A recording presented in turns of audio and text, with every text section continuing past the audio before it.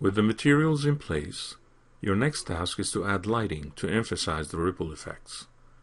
Continue working on your scene or open the scene FlexLights.max if you need to catch up.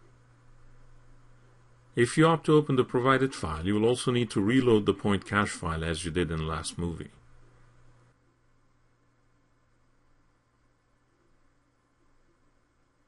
Select the water surface and go to a frame where you can make out the ripples.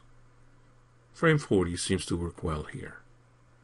Typically, if you are concerned with physical scale and accuracy, as you would be in the case of an architectural settings, you would use photometric lights. In this case, you don't need accurate lighting, just a lighting setup that works well for the scene and that emphasizes the transparency and ripple effects. You will use MR lights to achieve that. You will start with a light that provides the global lighting, one set above the water surface, and that illuminates the whole scene. From the Create Lights panel, choose the Standard Lights category and then click the MR Area Spot button. This is similar to a standard spotlight, but works better with the mental ray renderer. In the front view, click and drag to create a spot pointing down at the water surface. In the Modify panel, ensure the Shadows option is enabled and set in Ray Traced mode. If you want, you can disable Targeted mode. The light is already pointing down, and this makes it easier to reposition it in the top view. Increase the intensity by setting the multiplier value to about 5. You may need to adjust that later on. Make sure the beam is big enough for the whole scene.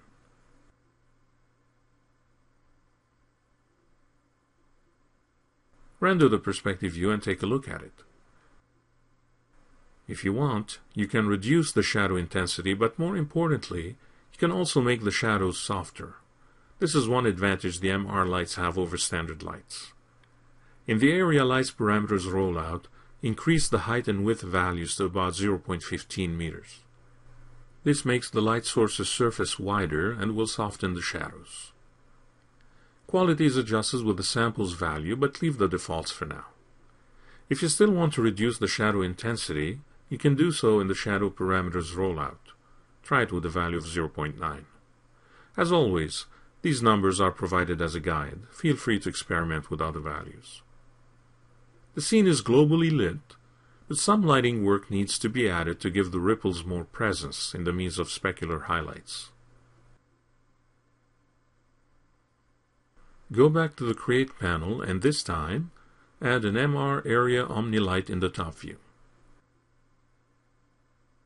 It is created on the floor level, so move it up above the scene and then go to the Modify panel to adjust its parameters.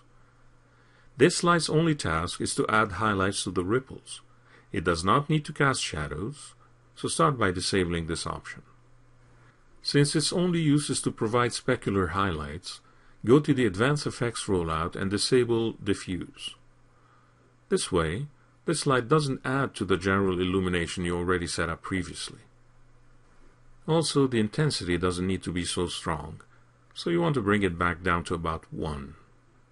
You'll probably need to lower it further later.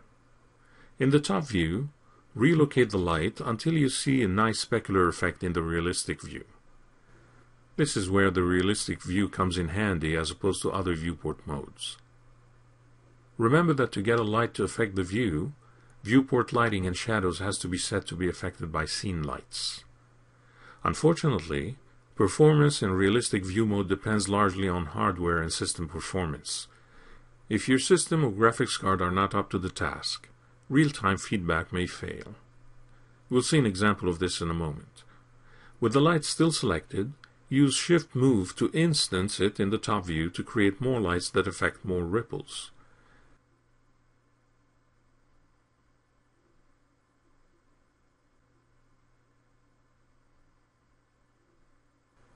Note what happens in this case, and on the system that was used to record this movie. When I add more than 3 lights, I lose the real-time accuracy of the highlights.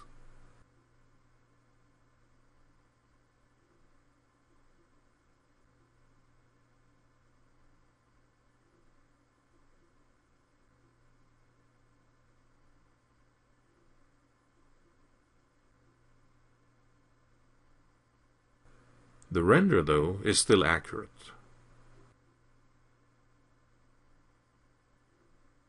You can tone down the specular effect by adjusting the light's multiplier value. Set it to about 0.5 for now. As the point lights are instanced, you only need to change one. The scene is coming together, but we're still missing the underwater rings and ring connectors. You will work on those in the next movie.